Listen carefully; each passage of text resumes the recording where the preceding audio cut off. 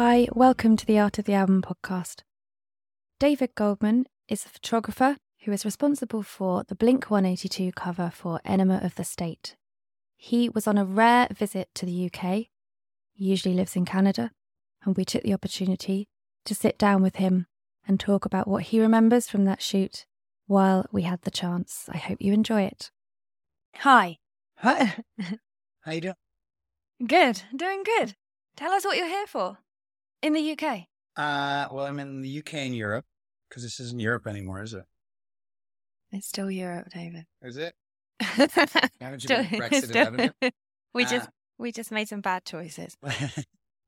Anyway, so I've been working on a long-term portrait series called The Motorcycle Portraits, where I feature individuals whose lives are deeply connected to motorcycles, builders, racers, collectors, and world travelers. And I do a portrait, I do an audio interview, and I use GPS to geotag the location of the shot. And in the last, I kind of started about 4 years ago, just as a side gig to just staying busy and trying to stay creative. And during COVID, it really kind of expanded. Up until COVID, maybe I shot 20 or 30 pictures when I'm traveling in India or wherever. And then in COVID, I sold the motorcycle that I had been riding on, which was like a cool Triumph Thruxton, but not really conducive for distances and putting stuff on. And I bought an adventure bike and I started riding. I was living in LA at the time. And so I rode kind of as a proof of concept to see if I could do this. This was the first summer of COVID and I was sitting on the couch just eating a lot of ice cream, like many people.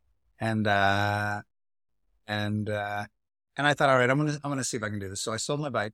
I bought this KTM adventure bike and I wanted to do a proof of concept to see if it was realistic for me to use the motorcycle as a mobile photo studio, travel around, meet individuals that sort of fit within the parameters of this sort of how I described it.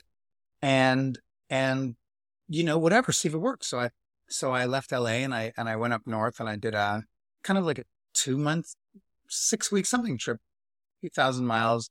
California, Oregon, Washington, Wyoming, Montana, Colorado, Arizona. Wow. This is sort of capital D letter back to California. Yeah. And I met all these incredible people and I photographed them and had some amazing experiences. And when politically the country was just bonkers with Trump and everything. And I'm not I'm a very left-wing liberal sort of person, but I would meet right-wing Trumpers. Yeah. Yeah. But we got along amazing because we were talking about the motorcycle. Yeah. And so it was about the human connection. Yeah. And it wasn't about politics or religion or any of that stuff. It was just about bonding over this more esoteric connection to this machine that many people will say like is, like the freedom machine, I was going to say like music, but actually even more so than music, right? Yeah. Yeah. Because I think music is even more broad than you want to pause and take my pants off? Because I'm wearing just the people yell that, and I'm wearing my motorcycle pants, and they look like a snowsuit, and they make a lot of snowsuit I know, sounds. we're getting like leather couch. I was going to say, like music, but music is often not quite so removed. Yeah, and music is, most people like music in some capacity, but not most people like motorcycles. So it's like this it's huge. It's a huge group of people, obviously, but it's much more specific, I guess. So anyway, so I shot all these different people and had these great experiences. And then it was 2021 now, I guess the second year of COVID. And my mom got sick and she passed away in a very short period of time, like 7 weeks. And I was just, I was gutted. I was, and I, as a freelance photographer, I just lost all the motivation to try to hustle for work. It's always a constant hustle. And I just couldn't be bothered. And I inherited a little bit of money, so I didn't have to stress about, covering the rent, so, which was, awesome. But I thought, all right, I've just lost every ounce of motivation. It was really hard dealing with the grief. And so I got on the bike and I was living in LA and I took 4 months and I rode around the US and Canada and I photographed a whole bunch more people. And so I did that. And then I went back to LA and I'd sort of fallen in love with this area in Nova Scotia. And I was like, I'm just going to buy a house here. And I bought a house and I moved to Nova Scotia. So back to Canada, but I'd never lived on the East Coast in the Maritimes. And I sort of spent the year fixing up this house because it was an older house. And then it got in my head, I wonder if I could go to Europe like next summer, obviously this summer.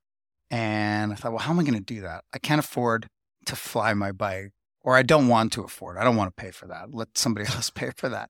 And so I thought I'm going to try to identify an airline that could maybe sponsor me. And so I just started hustling because it's what I do. And I found an airline and back and forth. And okay, and this is a very interesting Blink-182 story. It's kind of crazy. So for me, the Blink album is strange because many people know it, right? It's huge, but I don't really identify with it because it's so not like, it's certainly not like anything I've shot for a very long time. But at the time I shot stuff like that, like very colorful and characters, but it's been a long time. Anyway, so I reach out to this airline and I through some sleuthing, I realize I need to contact the cargo department versus just like call the airline. You need to call cargo. Anyway, so I call, this woman answers, and I don't know if she's in like the Philippines or India or wherever. But I explain what I'm trying to accomplish and what I want to do. And I say, I'm a photographer. I did this, that. Maybe, are you a music fan? Oh, yes, I like music. Oh, I did this Blink-182 album cover, with the girl in there. She's like, oh my God, oh my God, oh my God. Oh my God, this is Kismet. This is Kismet. Like, what are you talking about? She's like, I literally just learned to play 3 songs from that album on the ukulele. And I was like, get out of here. She's like, I swear to God. And she goes, I am going to do my best to connect you with the right person who's in charge of like cargo and flying and all that. And then like 2 weeks later, this guy calls me. I'm coming back from doing a job for the New York Times. That's a little plug for me. A New York Times job. And the irony of the New York Times job is I lived in New York. I lived in LA. I lived in Toronto. I had to move to Nova Scotia to get a New York Times job. But anyway, he calls me, and that was the beginning of the conversation. And ultimately, they agreed to do this project, and I'm sort of the ambassador for WestJet, which is amazing. And they flew me in the bike to Europe, and I'll fly home from Paris in September. And I'm continuing the motorcycle portraits, and I'm meeting like people that I had known of, but no way to get to. Like the chances that I would have met. I just met a guy who's a chief designer of a Formula One team. Like that's crazy to me. And I'm meeting some really big muckety mucks. And I photographed Lyndon Poskett the other day and John McGuinness, who's a 23-time Isle of Man TT winner, which is crazy that I photographed him. So that's what I'm doing here. That's a very long question. That's great. I love that Blink-182 helped you go away. Sorry, that's not me sneezing, that's my dog. That's your dog. Oh, they always sneeze in 2s or 3s. Yeah, it's crazy how so that album didn't necessarily pay me a lot of money because I was young and like a band signing and, kind of getting screwed over or whatever. Yeah. But it continues to pay in ways that I was not, that I would have never conceived of, it occurred to me. So it's pretty cool. And we are very chuffed because you've made a detour from your bike tour to come and do a little hyper gallery tour. I'm so stoked to be here. It's like we've been talking for years, really now. Yeah. And little bits here and little bits there. And so it's really nice to meet you. And you were all over the world before you did the bike thing but it's what hasn't been music photography for a long time, right? No, not for a long time. Documentary photography. Yeah, I do work for like NGOs and UN Women on maternal health and marginalized people and human trafficking, things like that. Yeah, that's sort of what I've been doing. I don't know, now that COVID is sort of winding down and I've moved to this new place and, obviously I'm working on this project right now. I don't know what's going to happen when I get back to Nova Scotia in September, like how I'm going to edit for a long time, all the pictures that I'm doing, all the audio. And your audio as well, right? So every picture there's there's an audio component. I ask everybody the same questions because I'm trying to find this more esoteric connection to motorcycles, not like, I like going fast or whatever. It's freedom. Like I want to find more because it attracts people for different reasons. And I'm trying to show the inclusiveness, like men, women, straight, gay, black, white, every sort of range of the population, and what it brings to those people. And sometimes I talk to people and they get really emotional telling their story. Like, I found my independence. I got out of this abusive relationship, or I didn't think I had the intestinal fortitude to ride a bike from California to Ushuaia in Argentina. And I was scared and I was terrified, but like, we did it. It wasn't easy, but we did it. And how empowering that is, and how it's it can be like even a metaphor for your life about, just taking on challenges and stuff like that. So that's what I'm trying to show, but I'm also trying to photograph like really important people in that world. Some people you don't necessarily know, but they're not just like, oh, my buddy Joe rides a bike, you should talk to him. Yeah. These are people who've like really been profoundly affected by either owning a bike or being involved in motorcycling in some capacity. I'm going to take the light out of your eyes a little bit and make you talk a bit about Blink, and also what you were doing that brought that job to you. Yeah. You said there was other music photography around the time that you got that. How did that job come about? Yeah, so I had been assisting because I think I shot that in '99. Yeah. It's so long ago, but I look pretty. I still look pretty. I think I do, and then I see a photo and I'm like, I don't look really good, actually. Shit. So anyway, I was an assistant. I moved to LA from Toronto in 1994, and I apprenticed for a long time, and I used to shoot with a lot of music photographers. So we would, shoot album covers and whatever, and also the live. Yeah, I didn't really shoot a lot of live stuff. So studio stuff. Yeah, studio publicity. Well, when I was an assistant, you wouldn't shoot live. Like, they didn't need an assistant to shoot live stuff. And when I transitioned from assisting to shooting, then I shot some live stuff, because if I'm like schlepping gear around all day for $200, and then Warner Brothers says, go to the Roxy or the Whiskey and shoot this band for $250, and I'm like, yeah. And you go from being like the assistant where nobody really pays you any attention to being the photographer where you're like, you're the same person, but you're treated so differently. Yeah. It's so ridiculous. But so I was now shooting on my own. Was I 99? Yeah, I was definitely shooting. And so I had met a lot of art directors during the time of my assisting, and they would say, like, just show us stuff as you progress. So I was doing a lot of work for my portfolio, just doing different tests and different ideas, a lot of like stylistically similar to the Blink stuff, just with like different characters and these big sets and all this kind of stuff. And anyway, this art director from MCA, he calls me and he's like, hey, are you interested in shooting this album cover for this band Blink 182? I'd never heard of Blink 182. No, they weren't that big at the time. They were like a Southern California, OC punk band.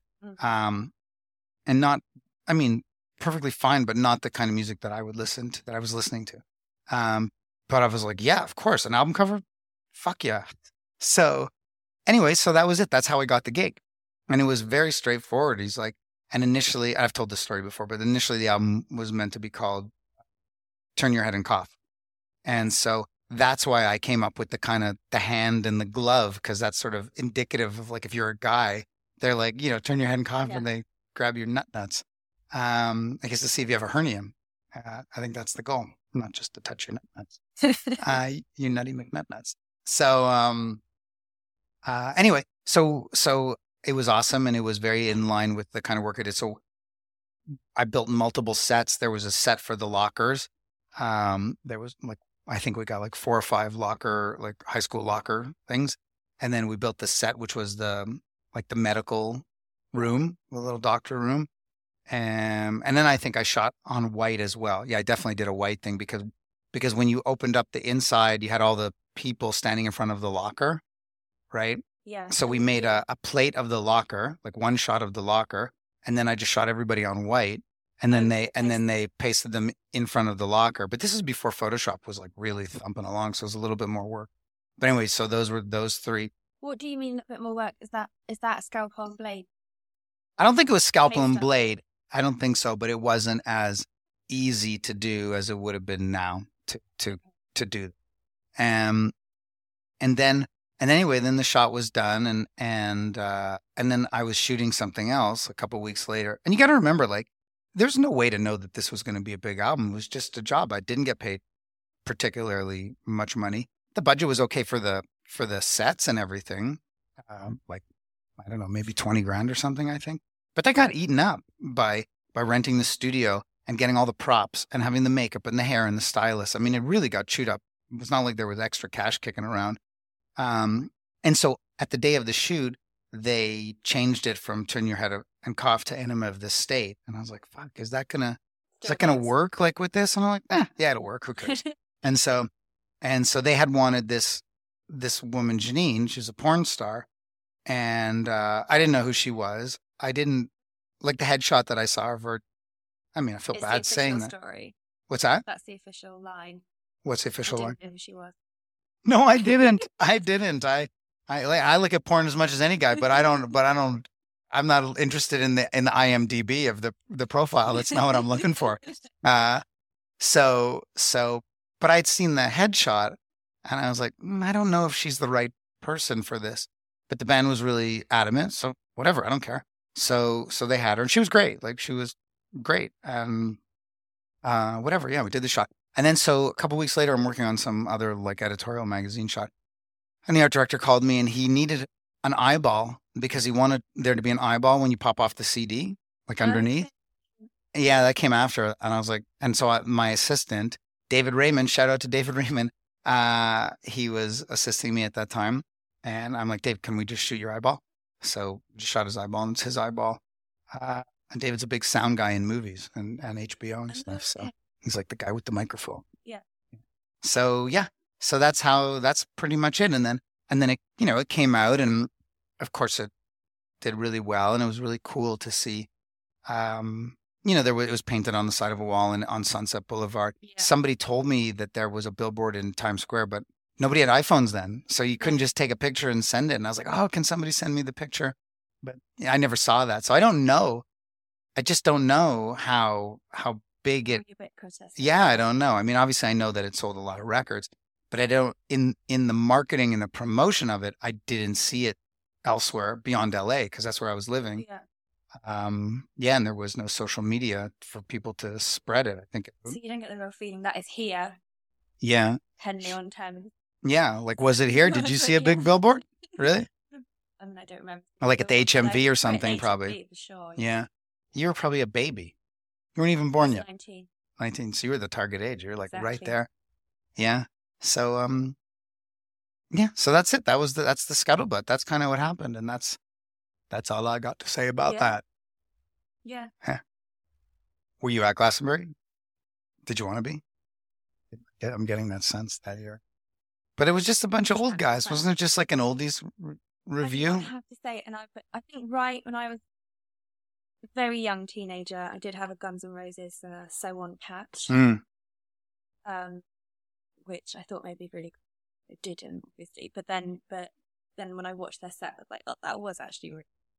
I'm sure great. You know, it's funny.